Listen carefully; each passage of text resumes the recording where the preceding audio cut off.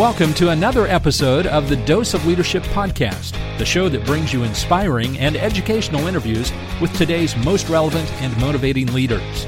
Each episode is dedicated to highlight real-life leadership and influence experts who dedicate their lives to the pursuit of the truth, common sense, and courageous leadership.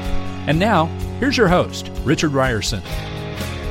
Hey, welcome to the show. So happy, as always, you're tuning in the show. What a surprise today. What a great conversation. You tuned in on a very special episode. Steven Pressfield is on the show. Huge bucket list moment for me here at Dose of Leadership. I've been wanting to talk to Steven for a long time.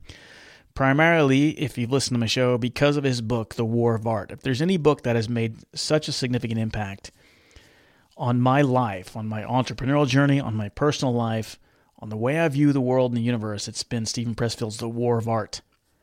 Such an impactful book. When he originally wrote it, he didn't write it for people like me or entrepreneurs or people trying to lead a significant life. He wrote it for writers because that's how he saw himself, but not for a really long time. He spent decades of his life, almost half a century, wanting to be a writer, but not listening to it. He's letting the force of resistance prevent him from doing what he was called to do or what the angels God Muse put upon his heart. And he didn't listen to it. And finally, he had enough. He went up to the woods and wrote out his first book, never published it, but that was the day he officially became a writer and basically gave the finger to the resistance, saying, hey, no longer am I going to listen to you. It's a powerful book. You've heard me talk about slaying dragons, becoming dragon slayers, letting fear be a barometer. All of this is wrapped up in the war of art. And I highly encourage you to get it, particularly for those on this leadership journey, because a lot of the stuff I talk about here, the philosophies that you hear me talk about on Dose of Leadership, fits in so nicely.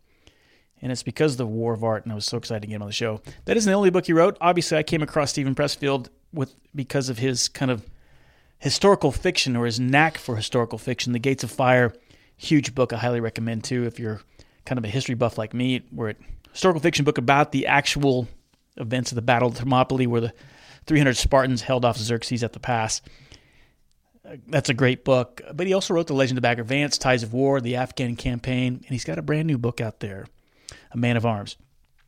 Highly recommend it. It's the first historical fiction book that came out in the past 13 years. It took him 13 years to write another historical fiction book, and this one is great. Did not disappoint. And it's a book about love, and I highly encourage you to go get it because we talk about love here a lot on Dose of Leadership. And I'm so excited for you to listen to this conversation. One note, I got to give a special thanks to Steven Pressfield. He's so patient. He's so kind. He's the real deal. I had huge technical difficulties in this conversation. You're not going to know it because I edited it together. But using these newfangled podcast applications, software applications, supposed to make it seamless for myself and the guest. Well, they've been nothing but disappointing, and this one was just so embarrassing. It's knocked us off 3 times. But we made it happen, and sometimes great things come out of difficult situations, and hopefully you'll find this a value-packed, meaningful, and significant conversation. I know I did. It was a true thrill to have him on the show. It's brought to you by my sponsor, Hutton. So thrilled to have Hutton as a sponsor of this show. They design, they build, and service commercial construction projects all throughout the Midwest. They're longtime fans of this show, and they're committed to the highest standards of leadership, and so happy they're supporting Dose of Leadership as a sponsor.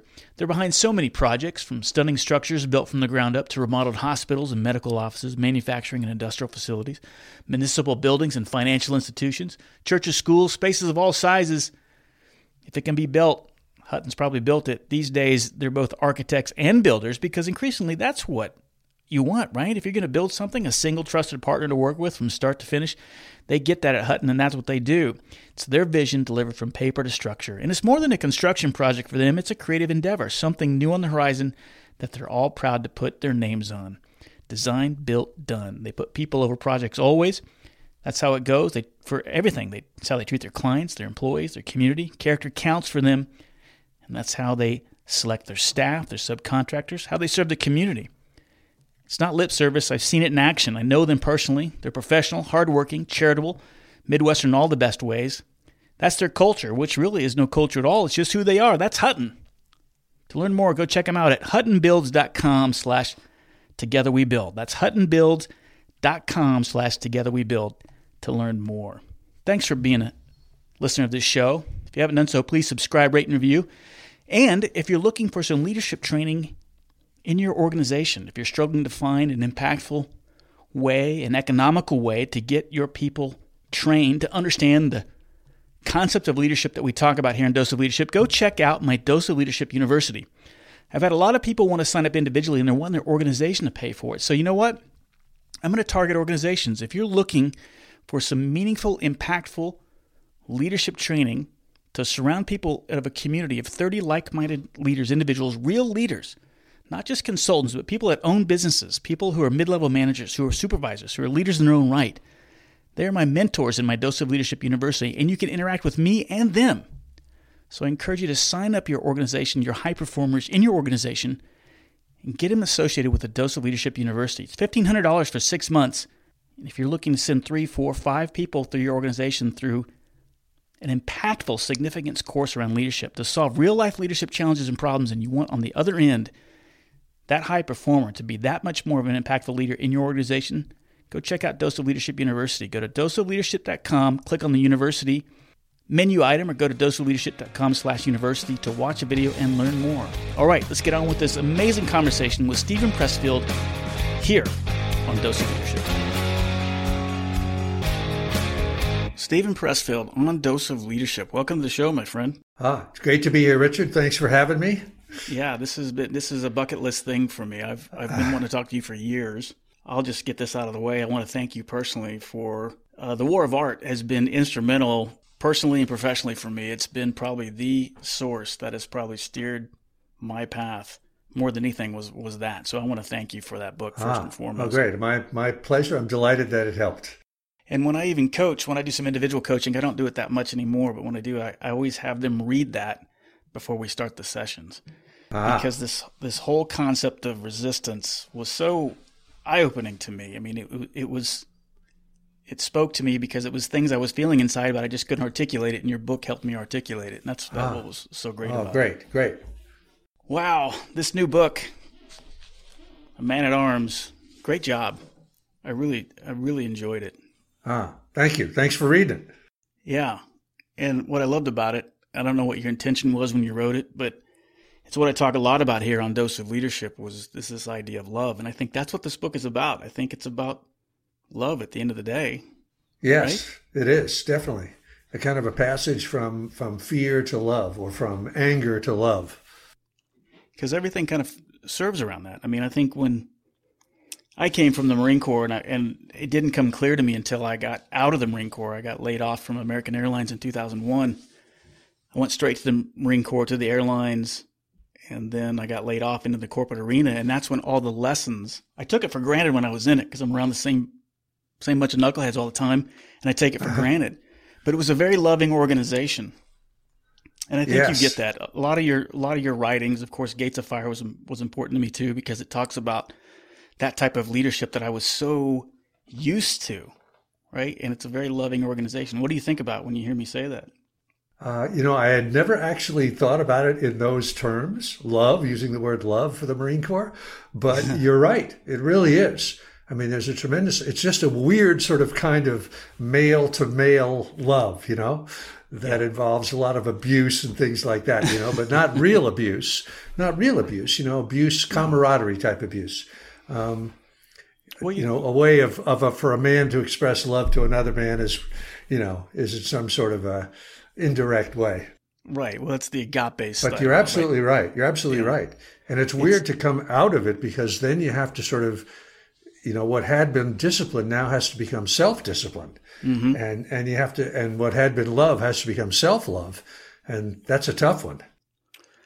Yeah, I think that the more that I've dove into this leadership side of the business, the speaking, the teaching, the consulting, and the podcast, just it always goes back to love and again, it's the agape style of love of like, I sacrifice so that you may prosper, and you look at all of the characters you wrote, even Gates of Fire, there's some great examples of love in that, right? All those leaders setting the example, being on the front lines, the fight, they're eating last, they're the first to rise up, they're the last ones to go to bed, all that kind of stuff. That's all rooted in love. Yeah, which comes from the reality of the Spartan culture, right? It wasn't a story that I was making up. That was real. Yeah. So the central theme in all your books, when I look at this man, Telamon, in the book, and there seems to be characters like these kind of this solitary characters in all your books, right? And so is the whole, this journey of Telamon, of this guy who's like, doesn't rely on anybody, he seems to only be fascinated about money. And as he interacts with David and meets Michael and of course Ruth, out of all those characters, what is the moment do you think that he finally realizes that, wow, I'm really nothing without love, without charity, I have nothing? What is the moment for him, do you think? Who's the character? I don't want to give away too mumuch of the story. I know, right? I know. But it's after the terrible thing happens to him, about 2/3 of the way through. There's a little speech where Timothy, the man made of bees, comes and says to him, all your life you have trained, to be superior to fear and hunger and pain and cold and all that. And now look at you. You're completely helpless and you're completely dependent on other people. And that's like, a classic all is lost moment, as they say, in the movie business. And, it's sort of a traditional thing in most stories. It sort of comes down to that one way or another, whether it's Odysseus or Humphrey Bogart in Casablanca or Clint Eastwood or something like that, Well, and I think it's true for us, for you and me in our real lives. Yeah. Well, it's easy to get caught up in, I guess, kind of even going back to what you talk about in the War of Art, of how insidious or how subtly powerful or subtly seductive resistance is, right? I mean, you can even talk about it. We can sit here and talk about it for the next 45 minutes or whatever and say, yeah, it makes sense. And then I'll walk away from it and I'll just fall right into that trap instantaneously. Right? Yeah, me too. Yeah. What I appreciate about your story is, like, how old were you when you finally, stopped listening to all the voices, went up into the woods and started typing on your typewriter, wrote that first novel and basically said, F you resistance? It's amazing to me. Tell our listeners how old you are when that finally occurred to you. Well, I think I was 54 when I had my first book published. But, along the way, there were moments, that were, critical moments where I sort of turned pro in a way. Maybe my mid 30s. It's hard for me even to remember what it was. But there were more than one moment. That was for sure. There were moments when I thought, okay, now I've turned the corner. Now I can really sit down and do it. But then, it would be another 10 years before I even, made my first nickel. And then another 15 years after that before anything happened. So in my life, at least, it's been a series of those things, not one. Yeah. It's like I can relate to that, right? There's never one there's a series of splat moments that kind of guide you for this moment, then another splat moment, then a shift and a pivot, right? And I think that's what we got to get used to, right? That's what's normal in life. I think for me, reading The War of Art, what was really refreshing was, hey, I got to stop. Now I can no longer have to look at myself as, hey, there's something wrong with me that I'm anxious about these things. That's just normal. So instead of spending resources and trying to, I'm freaking out because I'm always coming upon dragons. Well, now dragons are normal. So instead of trying to live a dragon-free world, I'll try to prevent them and avoid them if I have to, but I'll focus on being a dragon slayer instead of trying to create a dragon-free world. That's how I see it now. Yeah, that's a great way of looking at it, Richard. And I think that is a real key insight. It took me a long time to even come to that myself, that there was, because the thing about resistance, and I know you know this very well, is that it pretends to be personal. You hear this voice in your head that tells you, you're not good enough to do this or whatever, or that tries to make you afraid, I'm scared to do this, or distracts you, and all that sort of stuff. And you think it's your voice. Yeah. You think, oh, that's me logically assessing the situation, but it's not. It's this objective force force of nature that, like gravity, called resistance, that is at the same time it's saying that to you, it's saying that to me, and it's saying it to 90 million other people around the world who are trying to follow their calling or find their calling or sit down and do their work.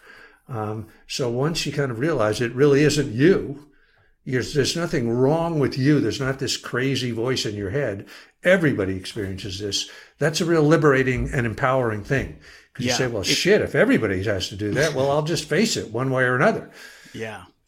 Yeah, that's really what happened to me it kind of happened, certainly when I read The War of Art, and launching this show 8 years ago, then starting getting people on this show who have achieved significant things that I'm like, wow, this person has achieved so many monumental things. And then saying, look, today I had imposter syndrome and I just, it was Steve Forbes that actually told me, he said, man, said he was in the shower that morning and just fretting over, man, if these people really knew how unprepared I was for this negotiation, they'd laugh me out of the room. Yeah. And Steve Forbes is saying that, and Barbara Corcoran said the same thing to me.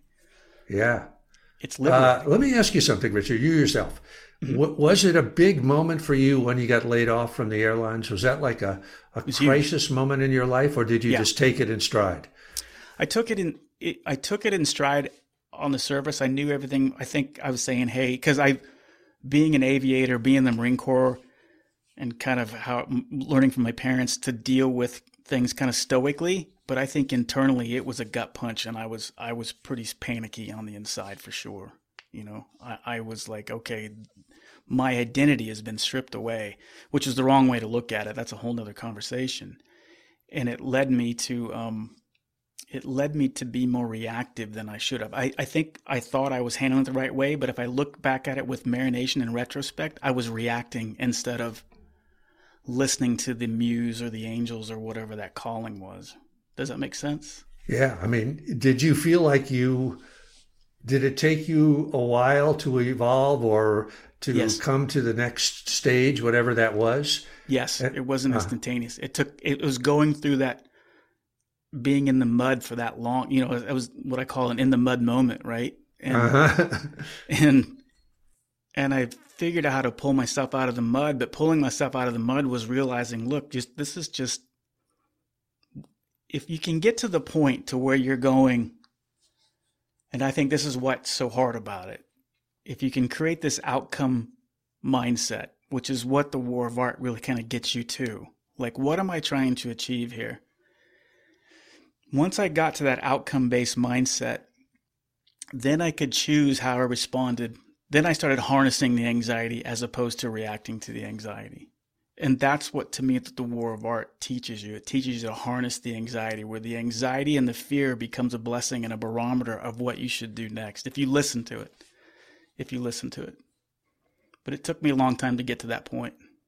Yeah, it's like they don't tell you how long it takes. They don't teach you that. Well, it almost led to me getting divorced. I got served divorce papers because of that. 8 years of getting kicked in the gut, losing that job, and then kind of finding my way, what I consider reacting to. And then that another splat moment, sitting in a hotel room on my knees, crying, thinking I've lost everything, right? Yeah. Because I wasn't being authentic, Steve. I know I wasn't being authentic. I could talk a good game, I could play the part, but I wasn't authentic, transparent, or vulnerable. It's interesting how the passage is kind of the same for everybody in some crazy way. It is the hero's journey. It has those beats, male or female, whatever age, and they don't tell you that either. The other thing, I'm just trying to sort of project myself by imagination into your life when you were in the Marine Corps and you were a flyer. From the outside, it's like a really manly, what could be more of a manly operation, But in fact, you're really protected. It's almost like being a professional athlete. Where people think, like, if you're a professional football player, people think, oh man, J.J. Watt, the guy can kick anybody's ass on the whole field, But in fact, the guy has probably, and I don't want to say anything against J.J. Watt, he's probably been pampered since he was in fourth grade, and he was the biggest kid in fourth grade and could knock everybody down.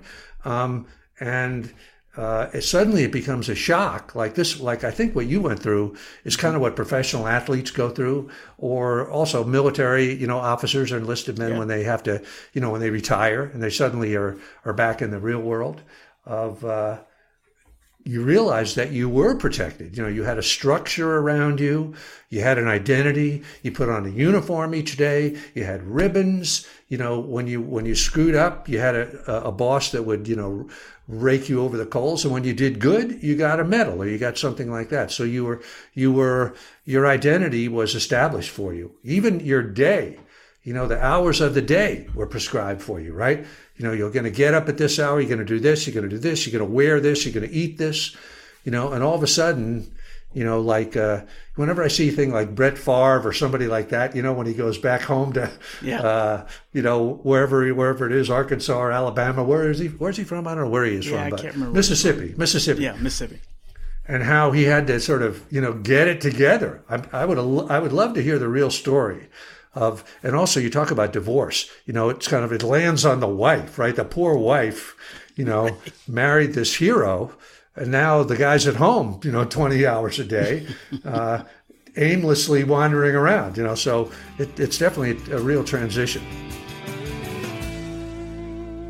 Hey, we're about halfway through the conversation, and I wanted to take the time to introduce you to Ben Hutton, the sponsor of today's episode. Ben, tell our listeners what Hutton is all about. Hey, thanks, Richard. We're huge Dose of Leadership fans here at Hutton, so I appreciate the opportunity to sponsor your program and be with you here today. Hutton is a commercial architecture and construction firm headquartered in Kansas, but we do work really throughout the Midwest, designing and building things like hospitals, office buildings, schools, industrial and manufacturing facilities. But really, more than that, we see ourselves as leaders in the communities that we serve. Yeah, that's one thing I've always appreciated about you, knowing you all these years.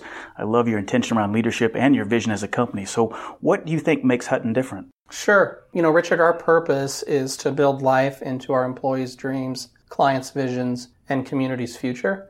We really start with putting our people first, and then we keep people at the center of everything that we do, which really means we walk alongside of our clients from the very first thoughts they have about a building all the way through completion and then maintenance into the future. I love it. That's why I'm glad that you're a sponsor of this show, Ben. So great. How can people learn more about your company? Yeah, so to learn just a little bit more about us, you could go to huttonbuilds.com/togetherwebuild. Great, Ben. Thanks for being a sponsor. Your analysis of that is spot on. I was thinking about when I got laid off, it was such a gut punch. And, but it feeds into the lie, I think, and I'm curious what you think about this big lie that I think most of us fall victim to, is that we put our identity, particularly men, I think, but this is for everybody. We put our identity in what we accomplish and what other people think about us. Like, that's our identity. And like, I wanted you to know that I was a Marine Corps pilot. I wanted you to know that I was an aviator. And I put my identity, when that went away, I started searching. And I think the war of art kind of makes you listen to the angels, the muse, the God, whatever you believe, right? Yeah. And you start to look at that anxiety as a blessing, and you start thinking more outcome focused, like, what am I trying to accomplish here? Kind of like, to me, I don't know if you explicitly did this, but when you finally went through your whole life of like, the Marine Corps, some failed marriages, driving a truck, in your whole life, you knew that you wanted to be a writer. And finally, at some point, you said, God damn it, I'm going to go write. I'm tired of this, right? Yeah, that's exactly it. You realize you've been running away from something your whole life. Yeah. And you got to just, if you don't turn around and face it, you're just going down the tubes. Absolutely. Absolutely. Oh, this is good stuff. I don't know. And I'm trying to think about the character. I'm thinking about your book, which is so great. Well, all your characters in your book. But in this one, Telamon is like, it's kind of what happens to him, right? I mean, he's kind of always identified himself as this legionnaire, I don't know. He didn't really have, that's really not his identity though, is it? He's an archetypal character that there are a lot of other characters kind of like him, like in movies, I think of him like as a gunslinger, like a Western gunslinger or a samurai, who's kind of, sort of like being in the Marine Corps, like his identity is this kind of man of violence, but also a man who really has it together in his one sphere.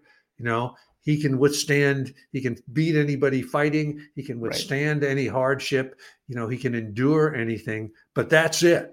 You know, he's really sort of blocked into this warrior archetype, and he senses that it's not enough. You know, something's missing. He's stuck. He can't really go beyond anything. And when he opens himself to love a little bit, then he evolves.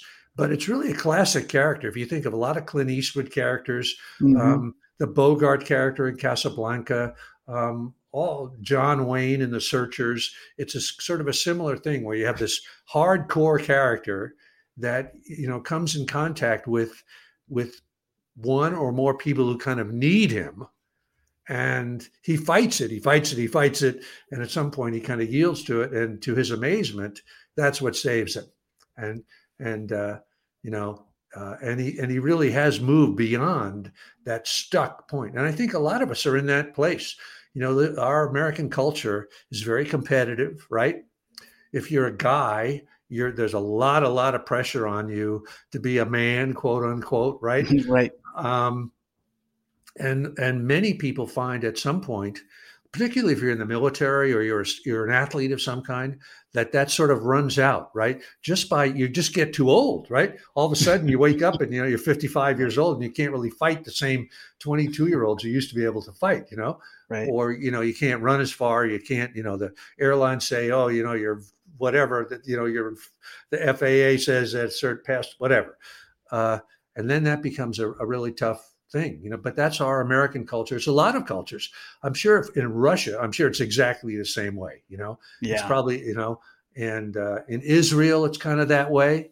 There are a lot of places around the world that I'm sure the Taliban, you know, those guys, it's exactly that same way. But it's not, that doesn't really coincide with reality, with the deeper reality of what life is really about. And so anyway, I'm rambling on here. Richard. No, you're not rambling. I you know, when you brought up the example of John Wayne and The Searchers, that's a great, there's a lot of parallels. I see that in The Searchers with this story. That's a great example, how John Wayne kind of transforms in that, or John Wayne's character transforms in that movie. Yeah. Yeah. Yeah. The weird part about that movie was you don't actually see the moment when he transforms. It's like all of a sudden he is transformed. And you don't know sure exactly why he suddenly changed, but it works. Yeah. What do you find? So how do you know, you've written this book, and I'm sure you get a lot of great feedback on the War of Art and how it helps people. And I think, as you said, you wrote it for writers initially. I don't think when you wrote it, you realized how it would affect someone like me, or even like. True. I had no clue. Yeah, no clue. And I guess I'm curious now, how do you deal with, how easy is it for you to get sucked into the trappings, like we said? I mean, is it still a daily struggle for you like it is for all of us? Very much, you know, and in some ways it's even harder because I think resistance is tremendously intelligent, you know, and it's creative. It's diabolically creative in the way it tries to screw us up, right? And it kind of knows that I've been doing this for a long time, writing, right? I've been overcoming it for a long time. So it keeps coming up with new ways to fake me out, you know? And, but definitely, I mean, I'm starting a new project right now. I've been starting it for a few months, and I'm definitely in the throes of resistance and, you know, getting hammered by it, and just having to remember that I've done it in the past. You know I can do it. I know that it's a force of nature, and, you know, just keep slugging along day by day. But it certainly does not go away at all in my experience. Yeah. And I think the key is, I was thinking that, you know, how insidious the resistance is, or I used to think leadership was so external and that it was all about, you know, projecting this image, but now I've completely shifted. It's like leadership is so internal. You know, it's such an internal thing for me. Like if I spend 80-90% of my time working on myself, that's the best I can do as a leader. You know, setting the example, getting my internal state right, if I get my internal state right, that affects the external. And I think a lot of young leaders, and I know myself, even that way in the Marine Corps, I was more external. I wasn't focused on the internal. And I guess my point of all this is like, even now is like, the self-awareness is so key in all of this, and that awareness of what triggers you and knowing that this is resistance speaking, right? And getting comfortable with that. I got to remind myself that on a minute by minute basis. Okay, what is this teaching me? What do I do? How do I respond? Right? But that's the bulk of the battle. Wouldn't you agree that that's the bulk of the battle, that awareness piece? Can I throw something else out here? And yeah. You can hear me. I know you were talking about kind of outcome-based leadership or thinking before. And I'm not sure I would agree with that. I would say that if I were, my own life. Now, again, I'm not a leader in the sense that I'm not commanding any group that's supposed to accomplish anything. I'm just a solitary person in a room, with a keyboard. But for me, I would say it's more of a lifelong practice. It's more of a process that where the outcome in many ways takes care of itself. And that I certainly feel like for me, now maybe this is not what you mean, Richard, when you said that, but for me, if I base my self-belief or on the outcome of a certain thing, that would definitely screw me up. Because if a book comes out and it goes down the tubes immediately, I cannot allow that to throw me off. To me, yeah. I'm on to the next book and the next book, and for me, it's a lifetime practice. Like a yogi practices yoga, or a martial arts person practices martial arts. So now maybe I misunderstood what you meant by outcome, but I would. I'm sort of a believer that the outcome is largely out of my control. And maybe that's just because I'm a writer putting stuff out in the real world where anything can happen. It can come out at the wrong time. It can be great, but come out at the wrong time. Or it can be just out of sync with what people want at that moment. But in any event, I sort of feel like the outcome is largely out of my hands. And I just have to judge my work by my own standards. And if I've done my job, then I have to that's good enough. And then to keep going. Yeah, I think I'm in total agreement with everything you're saying. I think what I meant by the outcome base was that at some point you had to listen to the angels or the muse and go, what am I trying to accomplish here? And that outcome was like, I need to be a writer. I definitely agree with that. That's the big question. What is the objective? What are we here in this meeting for? Mm-hmm. Why did we come together? What are we trying to accomplish? Yeah, that's number one. Yeah, I think that's what I meant by that. I don't think. I see. Yeah, okay, then we're in agreement. I certainly wouldn't. I wouldn't gauge. To me, that's a victory that you decided to become a writer. Now, if you write something that sells, that's gravy. But right. I think that's what I agree with that. I think it's listening. It's listening authentically to what your calling is, right? That you have to pay attention to that calling, right? Yes. And in the end, the only judge can be yourself, or maybe some small group that really knows you and really understands what you're trying to do. Yeah. No, that's great stuff. The other side of that, of course, is that you can have a big success with something that's mediocre, and you can't really take that too seriously either. Right. Well, what's next for you then? What you said you're working on something else. I know you can't probably reveal too much, but is it writing a new book, or is it some other avenue? And what are you pushing yourself to do? I always say that I am a servant of the muse. As you know, you've read my stuff, Richard. Yeah. I'm a believer in another dimension of reality. I'm a believer that ideas don't come from us, that they come through us from some other place. So I sort of go if I'm writing a book one, it's like an assignment I've received from the muse, from the goddess, from some higher dimension. And when that's done, I sort of ask the goddess, well, what's next? What do you want me to do next? And my job, as I see it, is just to go from one to another. Like an example that I use to myself here, I think about, like, say, Bruce Springsteen's albums. If you wrote a list of all of his albums, you could see how he moved from one to another, and they're all kind of, they're different, but they're the same. There's a theme to them. And the thing about it is only he could have done those albums, or pick anybody else, Jay-Z or, whatever. Only that one person could have done them, nobody else could have done Darkness at the Edge of Town. Nobody else could have done The River. That was him. So I'm trying to do that myself. And I think as an entrepreneur, it's the same thing.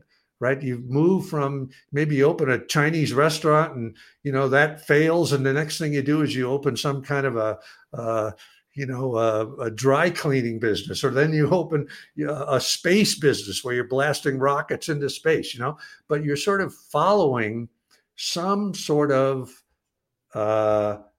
field of potentiality that's in a higher dimension. That's how I see it.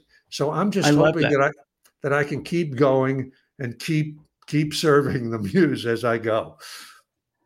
I love that outlook, and I agree with that. And I'm curious, how do you know you're hearing from the muse or the goddess? How do you know it's not the ego telling you to do something? How do you discern the difference, I guess? Well, one way, for sure, is by the level of resistance you feel. Yeah. If you feel massive resistance, then that's a good sign. It tells you that the bad guy, the devil, that's the resistance, is trying to stop you. So if the devil's trying to stop you, you know that you must be on the right track. But also on the positive side, you just kind of feel it. You're just sort of seized by something. Even like when Michael Jordan went to play baseball, I think that was his muse in some kind of a crazy way, and only he knew it. But then when he went back to basketball, that was his higher muse.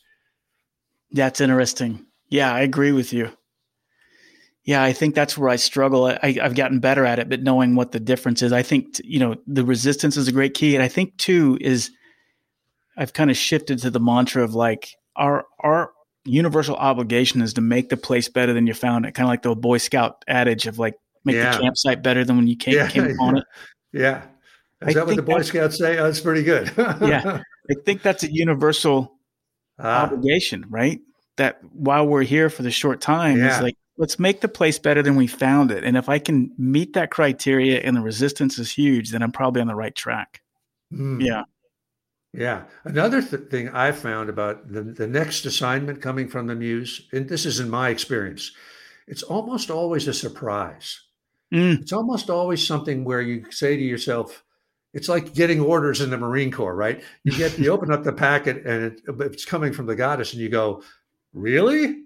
This is what I'm supposed to be doing, And, but I sort of believe that the goddess knows better than we do, Yeah, that's a good way to look at it. And but it's almost always a surprise, at least for me. It's funny that you say that. I can't tell you how many times people on this show have said, man, when we're talking about it, like, I had no idea I would be doing this. 15 years ago, if you'd asked me if I was doing this, I had no idea. But I'm so glad I am. So true, isn't it? Yeah. Yeah. Yeah. I think they listen to that calling, and a couple doors present themselves and they go through one of them. Right? Yeah. Yeah. Man, I got to tell you, it's been such a thrill having you on the show. You've been so impactful in my entrepreneurial journey, my personal journey. And it's just, I'm so grateful for you and all the work that you've done. So thank you for everything. Hey, my pleasure. It's great to be talking to you. How can people learn more about you? Obviously, you're well known out there, but how can people reach out to you and learn more about particularly the brand new book that you have out there, A Man at Arms? Well, let's see. Let me put this up here just so we can do a little pitch here. It's called The Man at Arms. But anybody can, I have a website that's just my name, Stephen Pressfield. You can find me there. And the book is available everywhere. I'm on Instagram. Yeah, just the regular Google around and you'll find me. You're easy to find, and your work is legendary. I'm everywhere. You're everywhere. Stephen, what a treat. Thanks for coming on the show. And I'll have links to all this in my show notes. It's been a fun conversation, despite all the technical difficulties. Thank you for your patience. Thanks for coming. It's great to be with another jarhead. Yeah, that's right. Semper Fi. Hey, thanks so much for tuning into the show. I hope you got some value out of this episode. If you did, please do me a huge favor. Tell somebody about this show. Tell your spouse, tell your kids, tell your coworkers. Let them know about the value that Dose of Leadership brings to your world. Go to doseofleadership.com. You can learn more about my services. If you're looking for somebody to speak, teach, or coach about leadership, I'm your guy. I'm known for my ability to transform individuals and organizations, teaching them the concept of creating a culture of decentralized leadership. I do think that is the secret sauce to facing all the challenges that we face today. Thanks so much for tuning into the show. I look forward to the next time we're together, and until the meantime, make it a great one.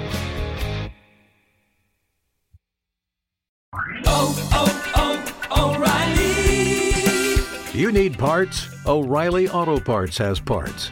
Need them fast? We've got fast. No matter what you need, we have thousands of professional parts people doing their part to make sure you have it. Product availability. Just one part that makes O'Reilly stand apart. The professional parts people.